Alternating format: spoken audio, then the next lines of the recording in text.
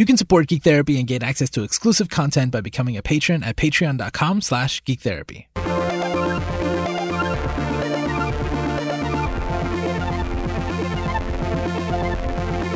Welcome to GT Radio on the Geek Therapy Network. Here at Geek Therapy, we believe that the best way to understand each other and ourselves is through the media we care about.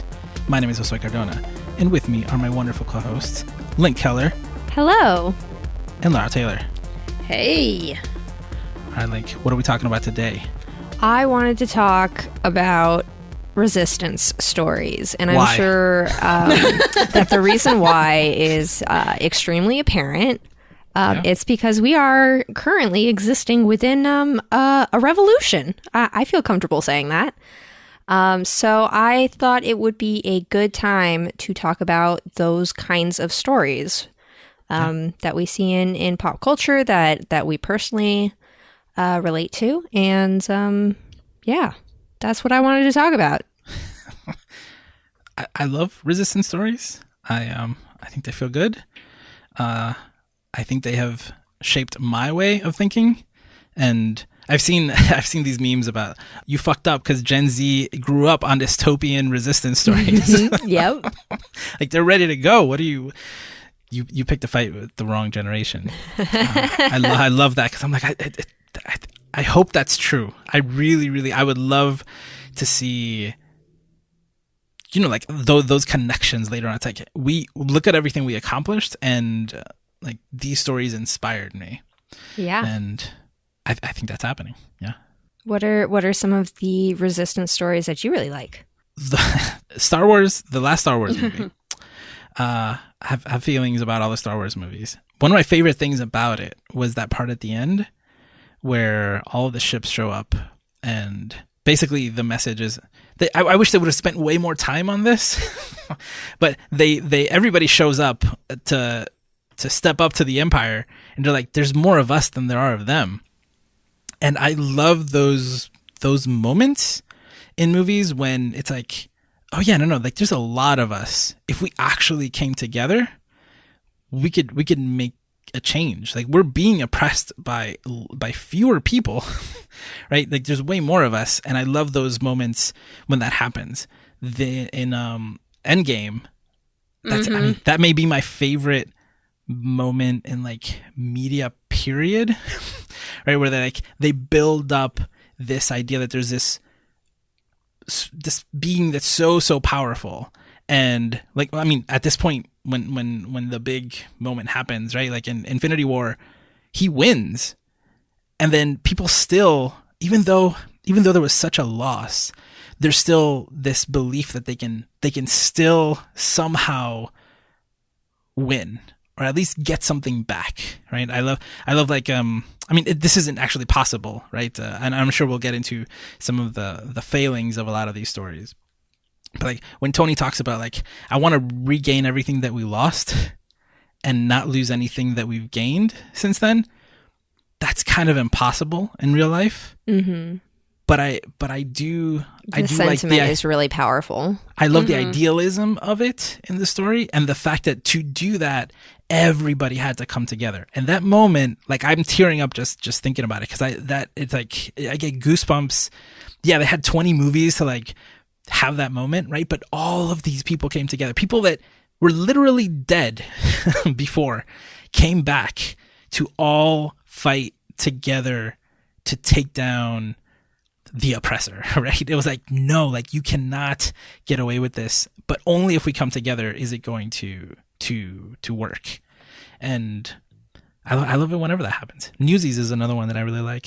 I freaking love Newsies. I love Newsies so much. If you've never seen Newsboys, Newsies, it's about the newsboys of in New York City during, what year is it? Like early 1900s, right?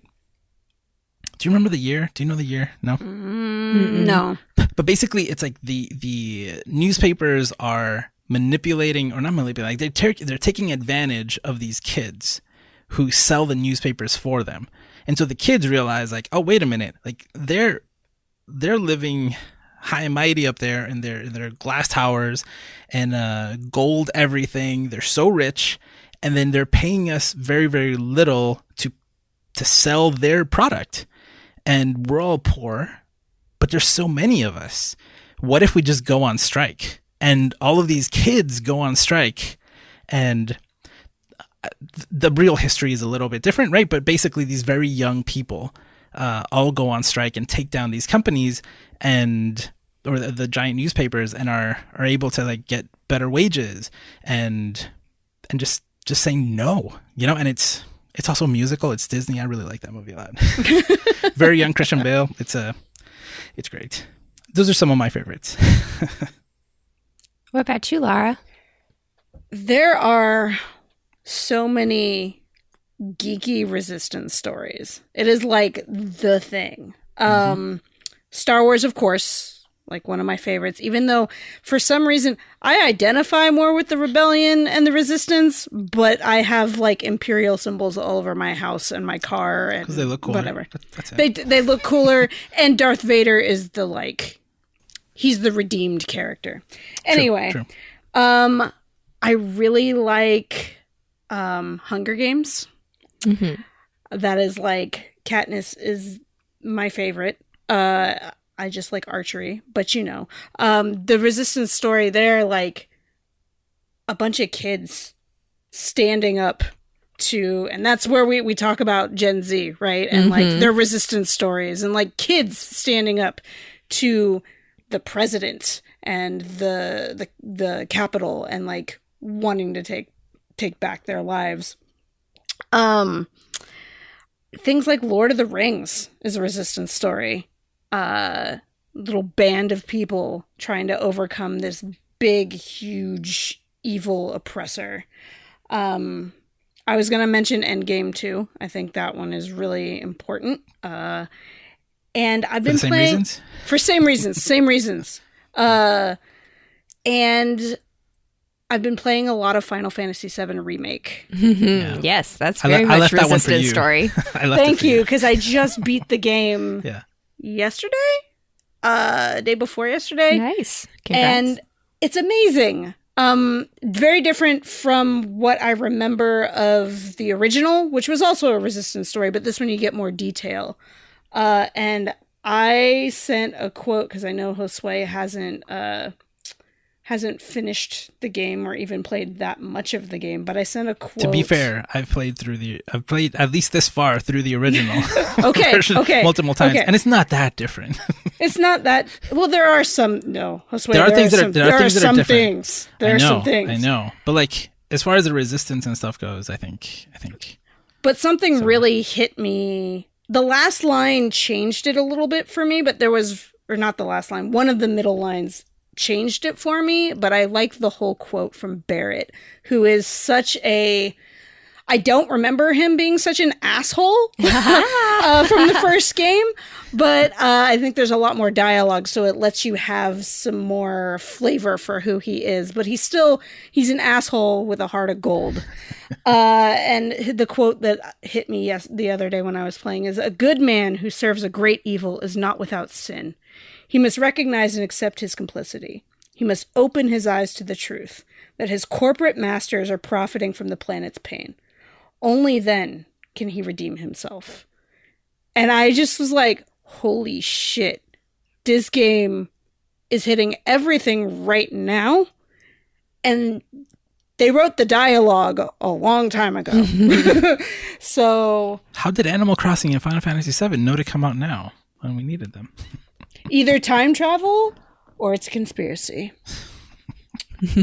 A time travel conspiracy. Ooh, could be both. But yeah, Final Fantasy VII Remake has been, I love it so much, and they fleshed out so many of the characters in the Resistance there.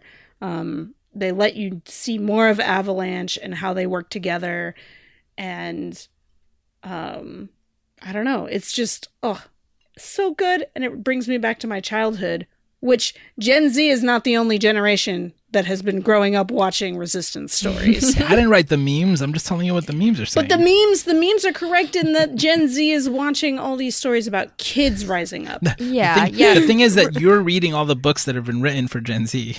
That's the thing. But Harry Potter was more a millennial thing. It's true. It's true. Yeah. Sort of. I mean, resistance stories are ageless, honestly. I think specifically referring to the Gen Z memes, it's more along the lines of like their culture is specifically steeped in those kinds of stories, specifically, you know, the dystopian rise against fascist by teens is like specifically a story that is very prevalent right now. And has been. So I mean, it's like, I mean, it's pretty clear to see why that kind of story resonates with teens at all. Right? Yep. Resistance stories. Teens are going through a part of their development where they are separating themselves from other people and their family members and trying to form their own personal identity. A lot of that is resisting to other people.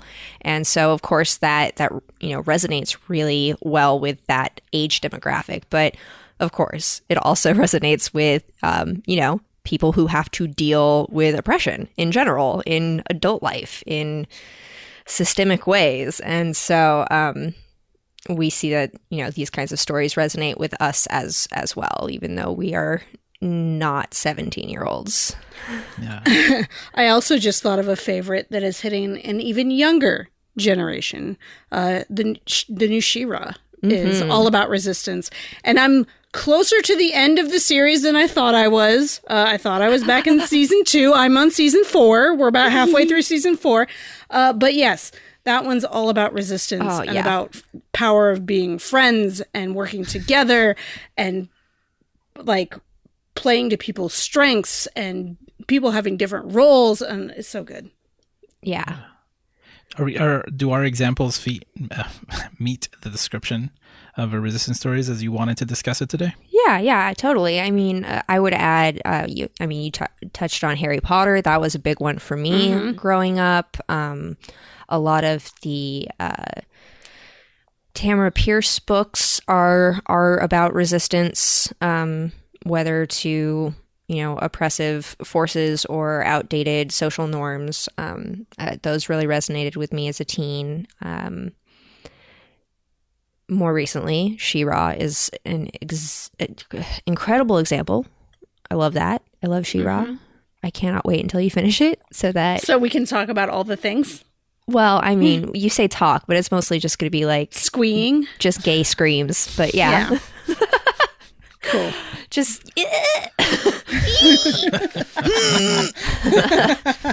that will be the whole conversation right there. Yep, pretty much. That was basically me watching the entire last season. That was me playing Final Fantasy VII Remake. Yeah. I'm just saying. It's pretty dope.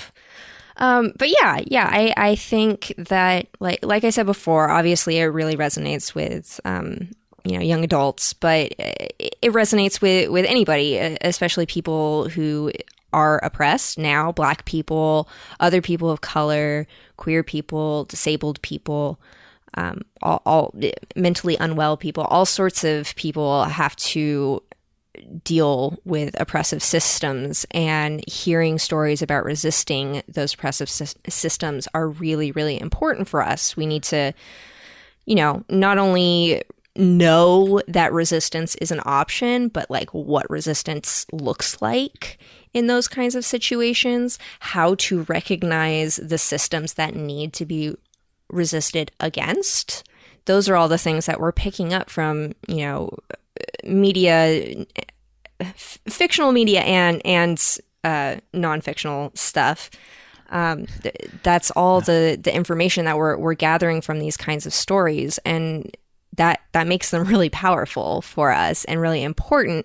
But of course, you know, media is never that straightforward, and there are some issues with. Before we get to the critique, if you don't mind. Okay. Yeah. Okay. There was on the latest, as of today, I think it's the latest, John Oliver. Was it Last Week Tonight with John Oliver? Mm-hmm. And at the end of the episode, he plays a video, and I wish I remember. I don't remember her name, but she's a black woman who is talking at the end of the video. It's like, I think she was interviewed by a news cast somewhere, right? It's like reporters on the street, and they start talking to her, and she's like, John Oliver just ends the episode with her, like, lets her have the last word, and it's incredible. And she's talking about how a lot of the stuff that Trevor Noah said earlier in the week, and how, you know, like, they don't own anything, so like, what the fuck do they care about this other place like burning down? Like, it's not affecting, like, people talk about like, oh, we're like burning down our own community, but we don't own our community, we don't own anything. Like, just lots of powerful words. But at the end she said something, the last words she said were, and they're lucky that we're looking for equality and not revenge. Mm-hmm. Mm-hmm. Right? And I bring that up because I haven't seen a good revenge story in a while, but when I was a teenager, when I was a kid, those were my favorite stories.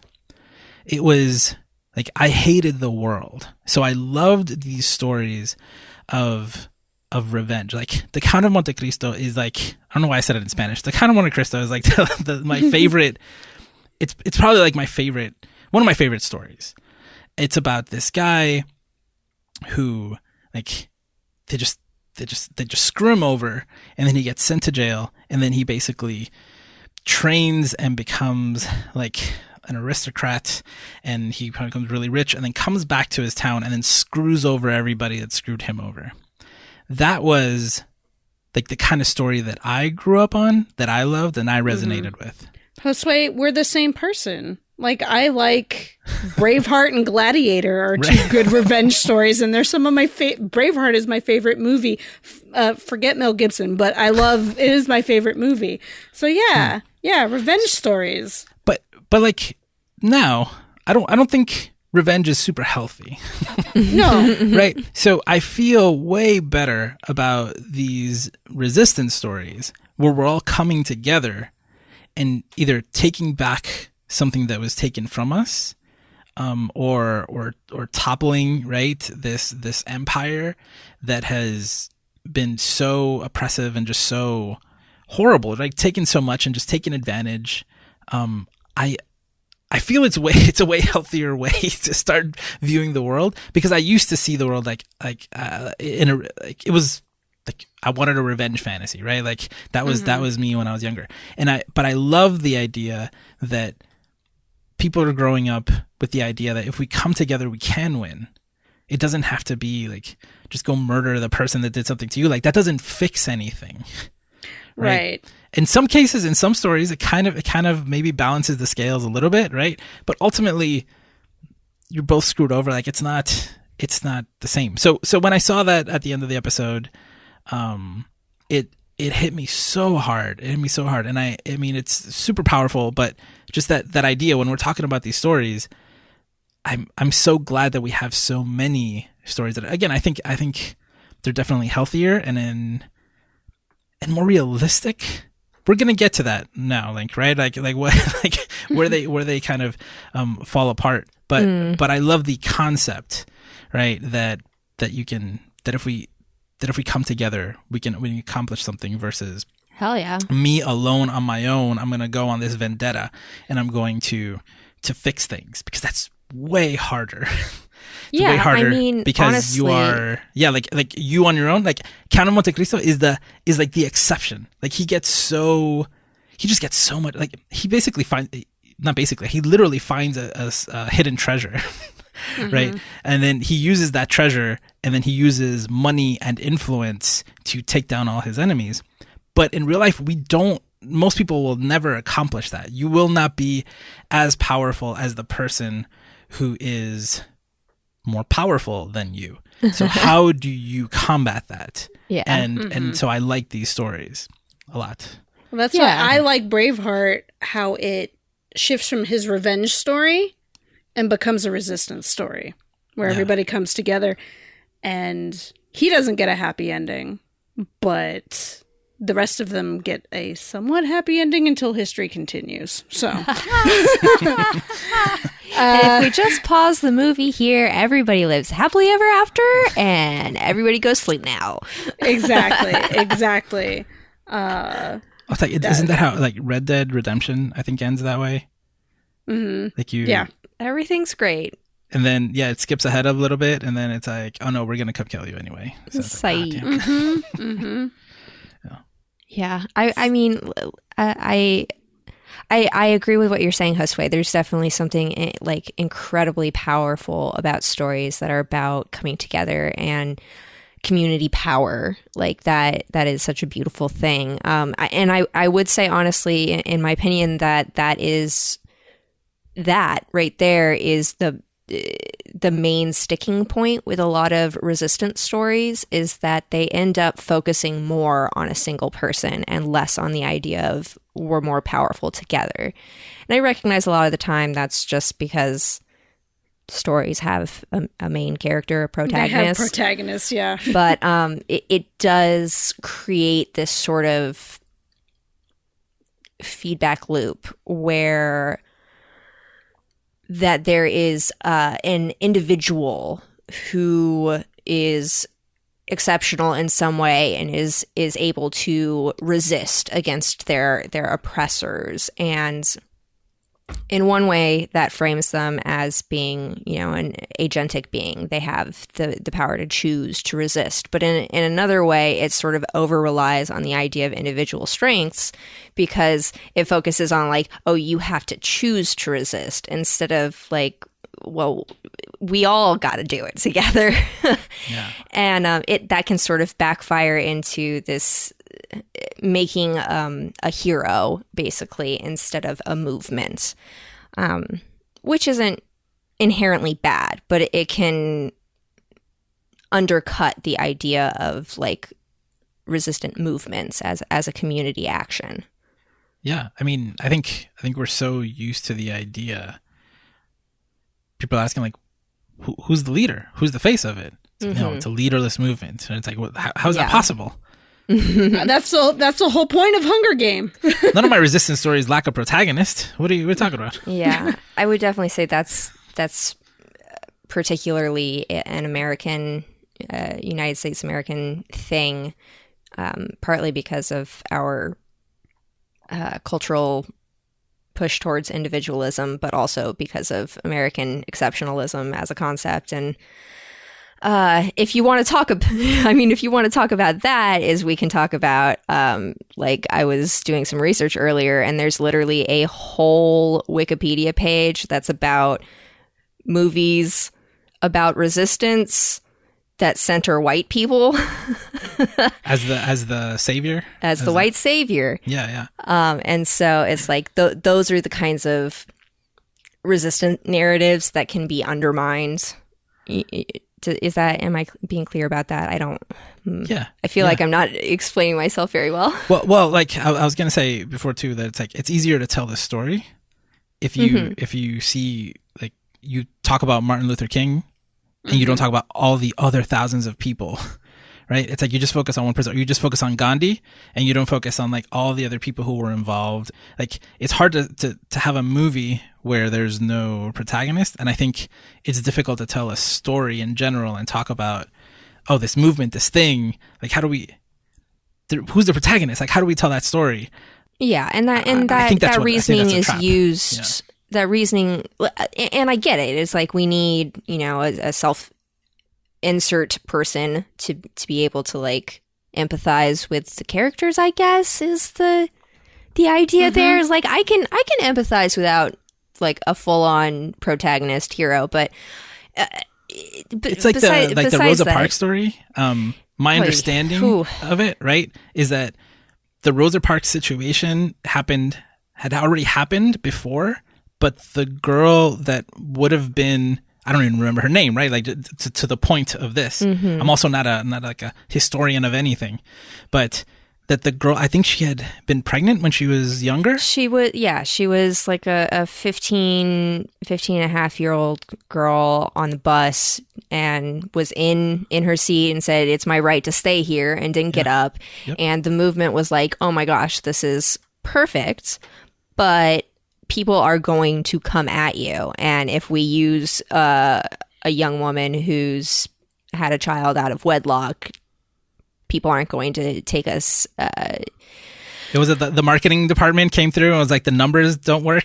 It's respectability stuff, and honestly, that's a whole nother layer of these kinds of resistance stories. Is who gets to write these resistance stories? Is it the people who are resisting, or the people who are watching the resistance?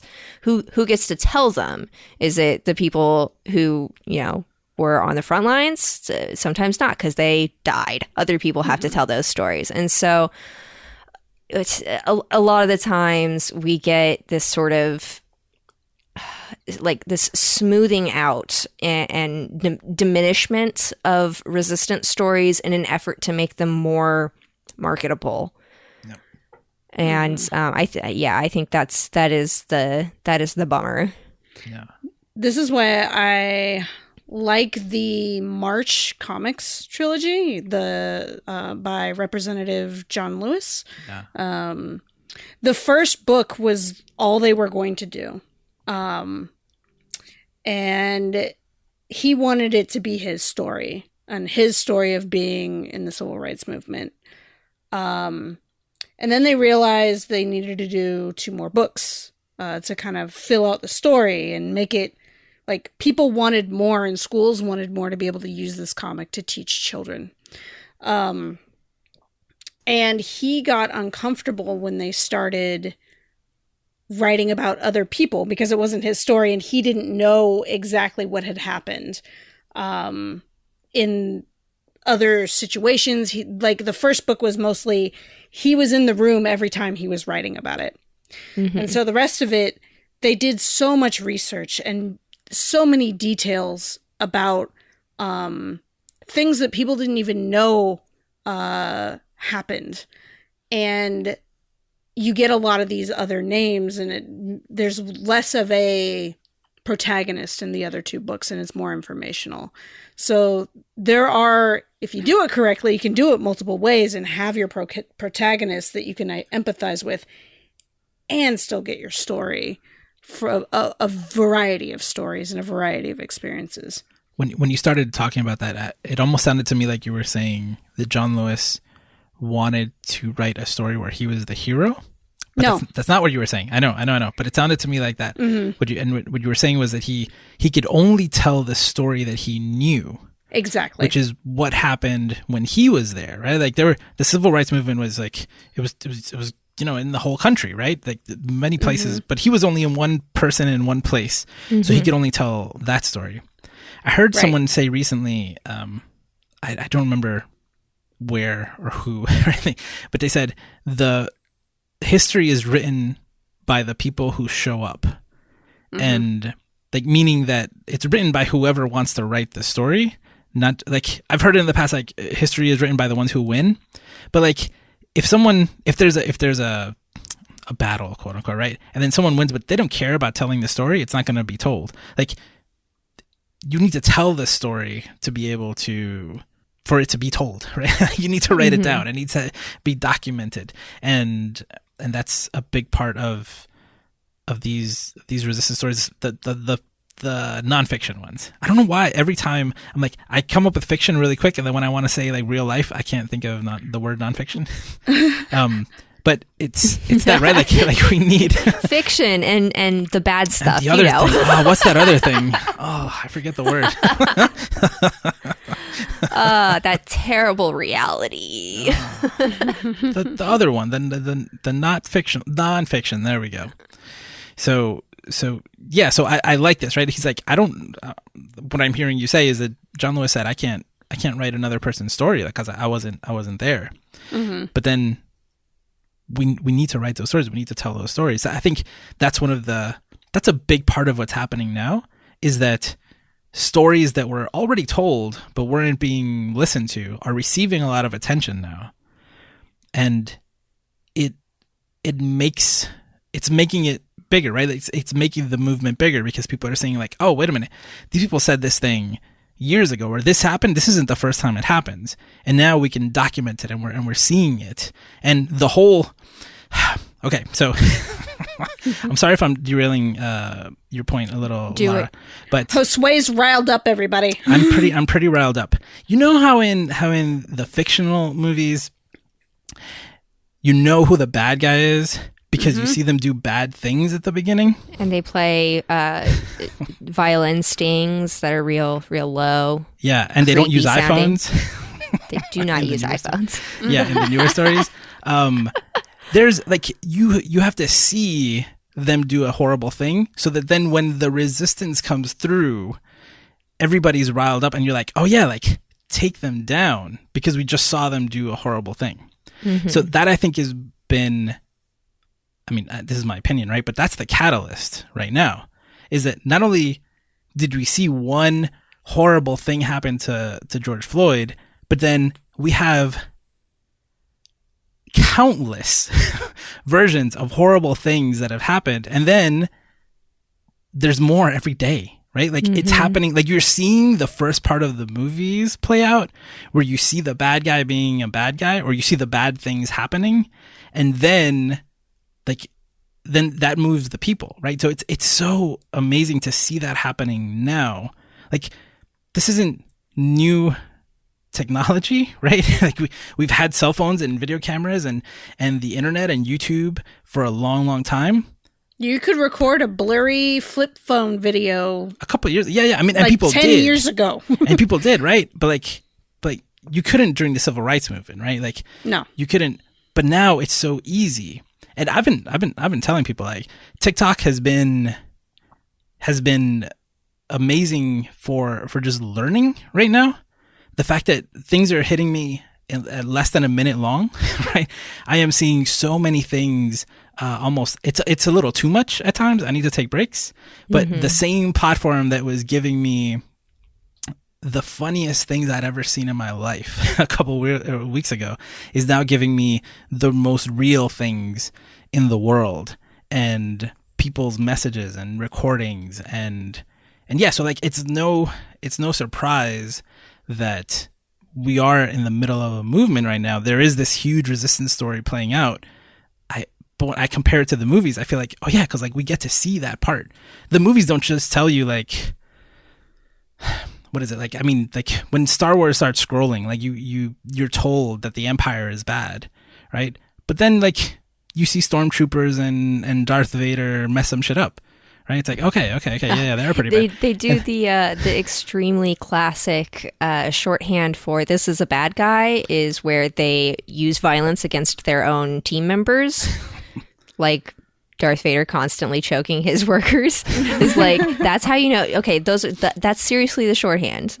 It's they do violence against their own workers or they kill a dog. That's how you know that someone is evil. That is the cinema shorthand for that's an evil person. I mean, Star Wars also has a giant ship looming over you at the beginning as an opening shot, and then they explode a planet where your protagonist's parents live. In the first like 20 minutes. Yeah. Right. At the longest. Right. So that's what I'm saying, right? It's like, just in case you weren't sure that the Empire was bad, like we told you, but let's show you something. So then it's like, oh yeah, the Rebel Alliance is fighting against this. Right? That's where I think it might be interesting with kids watching from the beginning with the prequels and not getting that initial like, oh, Darth Vader is bad. Well. So using that's I like this frame of thinking. It's like people, like black people have been living the prequels.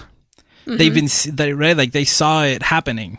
And then it's like, I don't know, like the rest of the country came in episode 4 and they're like, oh, the Empire is bad? Like, oh, yeah. Oh, yeah. The Empire is bad. Yeah, We are racist. Yeah. Oops, maybe I should go back to the racist. prequels. Oh, the prequels show how it all happened slowly, surely, through manipulation, through politics, right? Like there are parallels there, right? It's like, oh no, we can do this. We can do this through that type of power, right? Like by the time episode 4 comes up, again, they're exploding planets.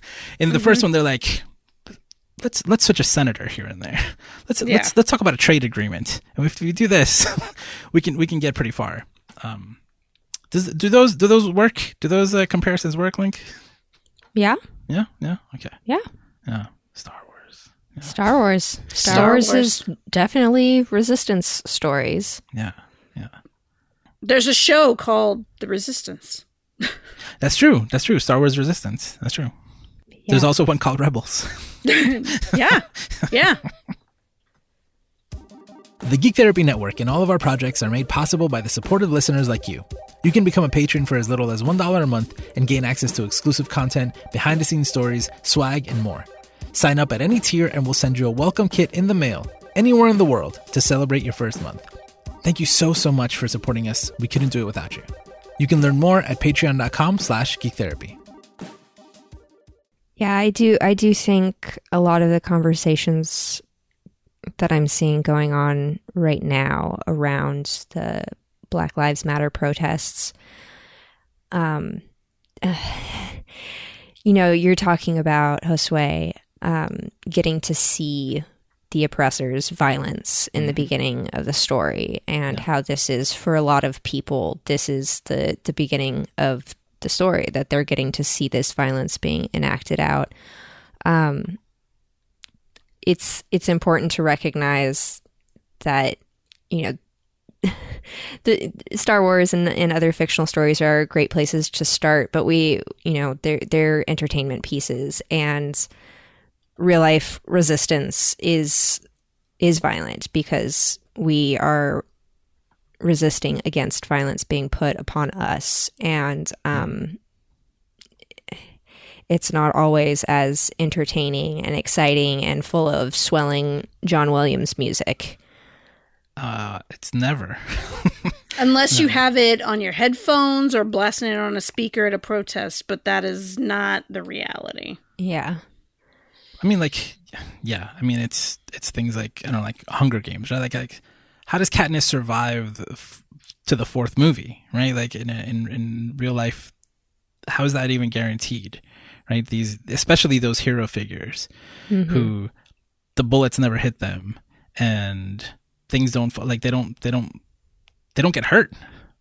Yeah, they never get hurt in those stories. You contrast that to real life and the protesters from Flint, Michigan, who mysteriously died and stuff like that. And if you would have pepper sprayed Katniss in the first movie, she'd have been down. That's it. She gets hurt, Josue. She almost dies several times. But not like... But she's the hero. So in the end, she's not going to die. You can look at movies like Rogue One, where they all die. Mm-hmm. Spoilers. That movie is so old now, and we've spoiled it on so many episodes. Technically, the original Star Wars spoiled that for you. Yeah. So you can look at Rogue One, where all of them die. They're resistance members, they're rebels, and they fought till the end, and they're gone. Yeah. But they die when they accomplish their mission, right? Like they didn't die during. Like, there's that part where the blind guy is like not getting hit at all. Oh yeah, that is true. But he also has the magical force with him. So yeah. Like I like video games where you're playing and your character dies. There's like a permadeath, and then someone else comes and like you're still continuing the story as the player, but there's like this recognition that like it's dangerous, right? Like you could lose something, and in real life, there's a lot that you can lose, like your life, and lots of other things. Yep. So it's hard. That's what makes it almost more incredible. It's like we don't have what is the realistic.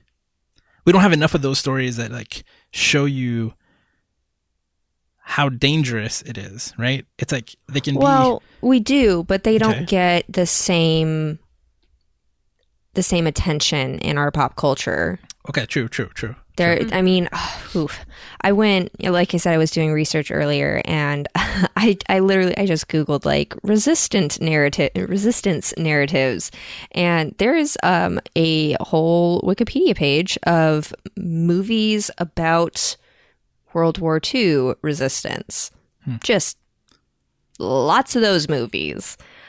When I looked at like resistance of resisting Nazis, resisting yeah. German encampment and such, but it just very focused on World War II. I saw Jojo Rabbit last year. Did you guys watch that? I have not seen Jojo Rabbit. That one counts. It does. Yeah. That was a fun movie. I enjoyed myself. Yeah. I love Taika Waititi, so whatever he wants. Yep. You'll give him all your money. Yeah, but then when I think about stuff like Haiti gaining their independence, like we don't see pop culture, multi-million-dollar movies made about that story of resistance, or there are movies about Native American resistance, but I can't think of one that was like a hot blockbuster that everybody went to see in movie theaters. It's, you have to go searching for it at your local library or have access to, documentaries and stuff like that. And I wish that there were more examples like that. Yeah.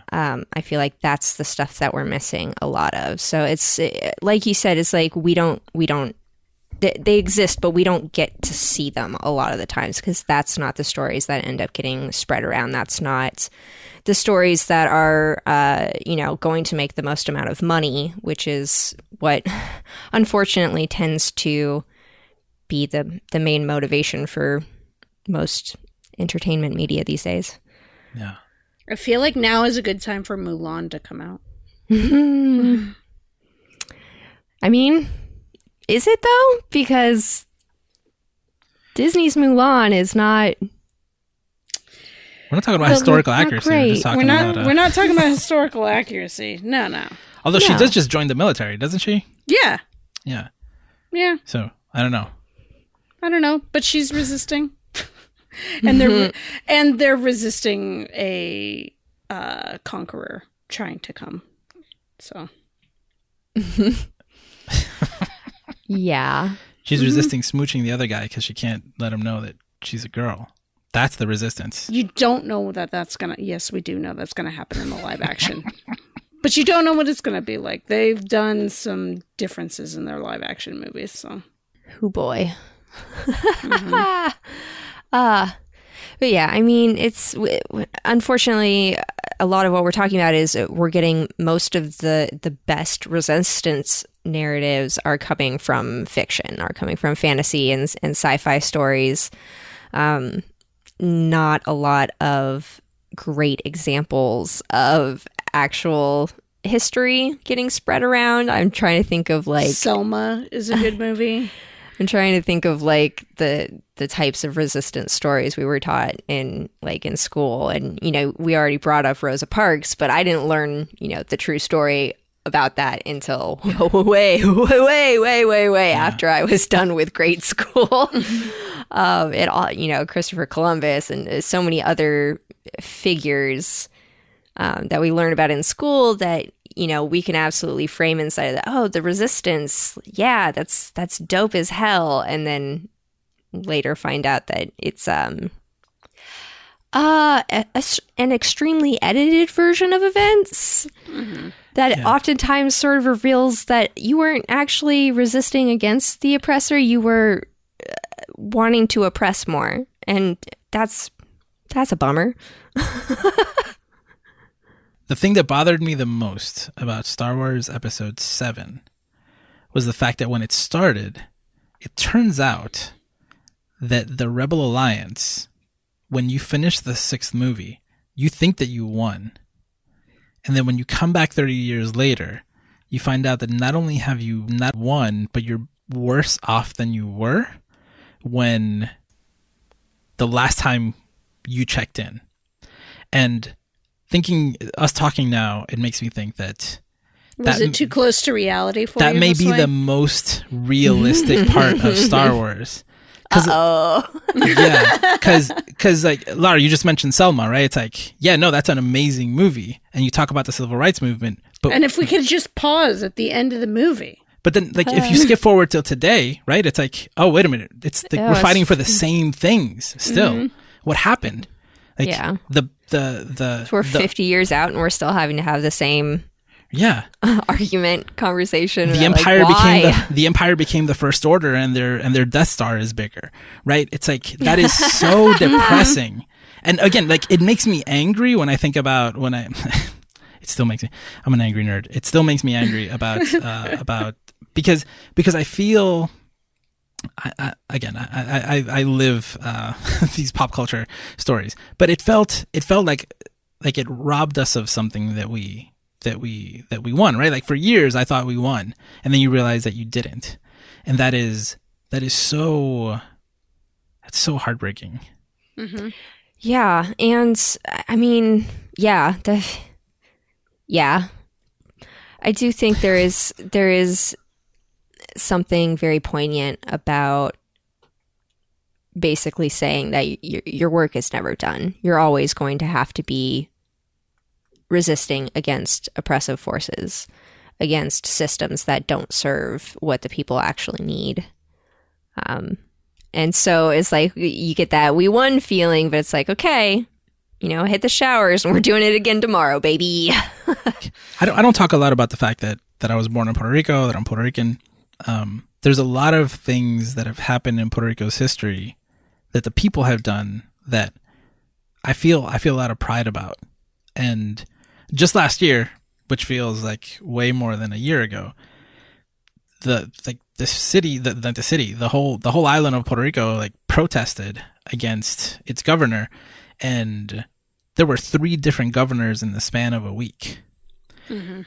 Now, ultimately, the conclusion of it felt somewhat satisfying, but there was no real change. In many ways, it just like you just let it continue, which is a sad part about that. It's just like when I was younger, the whole the island protested when they tried to privatize different parts of the island, and like the whole island was shut down for days. So like you couldn't, like the highways didn't work, like you couldn't access buildings, like the economy shut down, everything shut down, and it worked, and there was like something was stopped, but then like over time everything else got privatized eventually. Like people just stopped fighting because they were given a little bit and they were satisfied. So I'm so happy to see, like, like I want to see a Star Wars movie in between 6 and 7 where there's a group of people saying like, don't sleep on this. Like the Empire is still up to no good. They're like recouping over here. Don't let this happen. And kind of see what that story would be like, because I think we're seeing that now. I think we're seeing that in The Mandalorian, possibly. Maybe, but possibly. We don't know where that story's going, but there could be a book or something like that too in the expanded universe that might hit a little more like what we're seeing now. Well, but like ultimately, it doesn't. Whatever that movie is, it doesn't work, right? Sadly, but in real life, I think we're seeing that, right? Like there's constantly talks. We're only 2 weeks into this. What I expect and hope will last longer than that. And there's constant talks of like, hey, we should, if we get this, that's good. But the conversations that I'm seeing and the momentum seems to keep moving, right? Instead of like, hey, we got the Cops got canceled, right? I mean, like, I think that's pretty cool that Cops got canceled for whatever reasons, even if it's just to make Paramount look good. But it feels like a win. But I'm glad that it doesn't feel like a win, and like we can all go to sleep now. It's like no. Like we've got momentum. We got this. There's more that we can do. That's not enough. Like that doesn't really accomplish the goal. Yeah. Right. Yeah. I was watching the Oprah special that was on last night and is continuing tonight, and I think the next night, called Where Do We Go From Here? And there was a conversation on that about what kind of asks that people should be having, and like what is too big of an ask. And they're like, right now, nothing is too big of an ask. Keep asking and pushing for more. Yeah. Because you'll like, get something. So much has happened in these last 2 weeks. I don't know the order of things anymore. But I know that last week Oprah supported the eight thing. Do you know what it's called, Link? 8 at something. 8 for 8 or something. It was something like that, right? It's like 8 for now. I think it's 8 for now, right? It was like, let's do, like, this is a tangible, like, oh, like there's protests and nobody knows what we want. Actually, here's 8 things that we want. And Oprah Oprah. Like, who's going against Oprah? Well, tons of people were like, no, that's not enough. 8 Shut can't up. Wait. The what? 8 can't wait. 8 can't Yeah, wait. 8 that's can't it. wait. 8 for Now is like more apt of to the critique that it was receiving, right? But it was like you were hearing people say like, oh yeah, no, like usually Oprah's a leader, but actually no, like that's not enough. We're not going to do that. So like these conversations, like it keeps moving, right? I mean, there's something. I mean, and we're talking here about media always, and the stories that we're hearing now, the analysis and all of this is coming fast and furious, and it's a lot. It's so much, right? But I'm again like I'm glad to see that, because it's always a sad moment when you get that Return of the Jedi moment where you think you won, just to realize that Complacency. they wanted you to think that you won. Yes.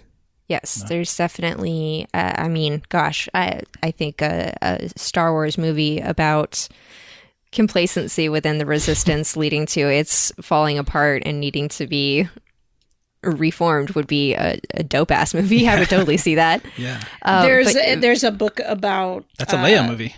That's a Leia. Yeah. There's a book about Leia and the complacency in the Senate following Return of the Jedi. That's true. Like, she's the only one left at the beginning, basically. She is the Resistance, right? Right. Because everybody the one else that's gave like, up. you guys are this is where you get it, Josue. She's saying, you guys are stupid. These things are going wrong. We need to check this out. There's the book Bloodlines, I think, is the one I'm thinking of, where she's thinking about these things. And it's like, she's discounted because she is the child of Darth Vader. Yeah. And so people don't want to listen to her. And so then we get the second coming of the Empire. Yeah. Because people don't want to listen. Yep. I did not think Star Wars would be so helpful during this conversation. Did you? Did you really think it wouldn't? It's a good cultural touchstone for many generations. There's a reason. Yeah, I would. Speaking of complacency and respectability in resistance, any resistance that is defined as acceptable by the oppressors is not resistance. Yep. You have to be actively going against their needs and their desires. So yeah, we definitely need to see more stories that really focus on that part, I think. Especially right now when I'm seeing so many conversations about appropriateness in your resistance against oppressors who want to kill you. No, now is not the time for that conversation. So the Matrix trilogy, some of my favorite movies of all time. Yes. Great story of resistance, and also an example of white savior. So yes, both. double example checking right there. some boxes. Yep. Yeah. But at the end of the second movie, the machines are basically like, "Hey man, this has happened. This is the 7th time that y'all have resisted, and it always ends the same. Here's the deal. You pick a few people to survive. We wipe out this group over here. You guys get to keep going, but you feel like you won. We reset everything, and we get back to normal. What do you think?" Get back to normal. And then the story, right? Like the amazing thing is that you're told this is the 7th time that we've gotten away with it, or that we've gotten away with it 6 times before. And Neo is the first one who says no. And then after that, you get a whole other third movie, which is the fallout of that, and like the battle, and where you see Zion and everybody is actually joining in the fight, where apparently 6 times before, someone in Neo's position, probably a white savior, made the decision for everybody of what was best and just took a deal and then got everything back to normal. But not this time. This time it was completely different. And Another reason why I love the Matrix trilogies. So good. You don't usually get that third movie. Why didn't you bring it up at the beginning, Josue? Well, I mean, it was on my list of stuff when I thought about it during the week, but it just like now it became more relevant because I was thinking about it in the fact that it is a resistance, right? It's like something doesn't feel right. What do we do, right? So the movie starts very tactical, right? It's like, no, we're going to save one person here, one person there. We're going to tell them the truth. We're going to start, slowly building up this resistance. By the second movie, right, it's like you see the big picture. The big bad is telling you his plan. He's like, it's inevitable. Like, don't even worry about it. If you leave, we're just gonna kill you. Like, we're actually being nice by offering this up to you. And then I don't know. I think I've seen these movies so many times, and I love them so much for these reasons. But I'd never connected them to the real world like I am now in this conversation. Like the third movie is just fuck you, fuck you machines. We're actually not going to do what has happened 6 times before. This time is different. You could argue about what actually happens at the end and whether or not the philosophical arguments made at the end are a whole other episode to discuss. But that's what the third movie is, right? The third movie is, what is it? It's Reloaded and Revolutions, right? Like third is the revolution. Revolution. Yeah. And number 2 is presenting this idea of like, let's just reload what we did before. Oh, so good. I need to watch them. Matrix 4 coming soon. I cannot. Is the one that we need now. Yeah, that's the movie we need to come out now. Oh yeah, shit. I wonder what Matrix 4 is gonna do to my idea of. Well, I mean, it's like bittersweet at the end, but holy shit! Now I want to see Matrix 4 more. I didn't think I would want that movie more, possibly, but now I want it more. Even more. Stupid coronavirus delayed my Matrix 4. Did we touch all the things you wanted to discuss, Link? Do you feel? Yeah, we did. I just before we wrap up, I did. We touched a tiny bit about video games. Of course, there are lots of examples. The Wolfenstein games and stuff like that. I would say that the Stanley Parable is a really good example of resistance within a system. It is very much metaphorical in that way, but I think it's a really solid place for starting to have conversations about what does resistance look like within an existing system, and how much power do you have to move within it in order to resist. And as we were talking about, the Matrix is like, is the resistance actually allotted by the oppressor as part of it? Yeah, that's a good place. Stanley Parable, really good game, very funny. But yeah, that's pretty much what I wanted to talk about. Cool. Rage Against the Machine, both the Matrix machines and also the band. Well, no, we like the bands. I know. We don't like all of the people who don't seem to get who the machine we're raging against is. Yeah, no. I've seen so many posts about that. I think it is not your mom. I promise you. The thing that I pulled the most out of the Oprah special I watched last night, and reading about these people that don't get Rage Against the Machine and don't get Star Wars and don't get all these other things, I'm like, white people are stupid. Myself included. Yep. We're doing it. I'm not going to speak for you two. I am willing to make a fucking fool of myself saying stupid things that are wrong in order to be educated. I do not want to be shaped by white fragility. I would rather do good and be embarrassed. The other day I was speaking with Ali Matu, friend of the show, former co-host. Remember Ali? Woo. Media matters. Media matters. That's right. And so we were talking about Star Trek. And of course. He said, of course. What else does Ali talk about? By law. Yeah. And so the idea came up that like, Star Trek presents a future, an idealistic future, like a hopeful future. And I argued that it doesn't, because it presents this perfect future, and that it kind of skips past everything that's wrong now and just says that we fixed it and doesn't really get into. It makes it sound very clean, right? It's Yeah. like, we got rid of money and that was it. Then we got rid of racism and power and that was it. Right? Just one day, all of the humans decided, I'm just done with all that prejudice stuff. Yeah, it's done. And everybody was on board. Yeah. I don't know. I after watching a little bit of Picard, I didn't finish Picard. I was like, the Federation is not the greatest thing ever. No. Yeah, this is true. But I was talking specifically about Earth because those themes are still touched on intergalactically, right? Like with other alien species. But on Earth, we fixed it. It's done.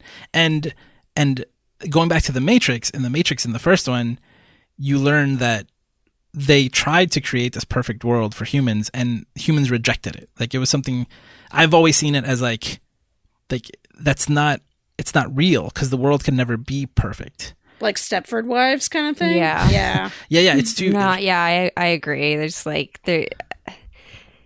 Humans aren't perfect, and we don't exist within a perfect environment. And so putting us in a perfect environment, I feel like, would be very disorienting. Well, and everyone's idea of what perfection is very different. Yeah. But and so at the end of the Matrix trilogy, when you get to the end of the third movie, the world isn't perfect. And the different groups that existed there at the beginning are still there. The machines are still a part of the world when it's all said and done. But the world is completely changed by the end of the third movie. And like I feel like we're seeing the world change right now. And that's pretty fucking cool. Sure is. It's amazing. And so at the end, I don't think anybody is going to get everything that they want. But if the world looks different at the end of it, I think that's a good way to end a trilogy. Or jump onto another movie that. Shut up! It doesn't exist yet. You're just so mad at the coronavirus. All right, that's all I got. This has been a great conversation. Thank you for having it with me, you two. Thank you for encouraging us to have the conversation. We had no choice. It was your choice it was your turn to select. This week. Well, you could have resisted. Oh, yep. Now end the episode right now. Ooh, yep. Thank you for listening to Geek Therapy. For more Geek Therapy, visit geektherapy.com. Remember to geek out and do good. We'll talk to you next week. Resist and don't get complacent. Woo! This episode was brought to you in part by our Patreon supporters. We'd like to say a very special thank you to our supporters at the Evangelist level and above, including Mark, Booney, Lydia, Jamila, Adam, Doe, Gay, Pat, and Jolynn. To learn more about how to support Geek Therapy and gain access to exclusive content, visit patreon.com/geektherapy.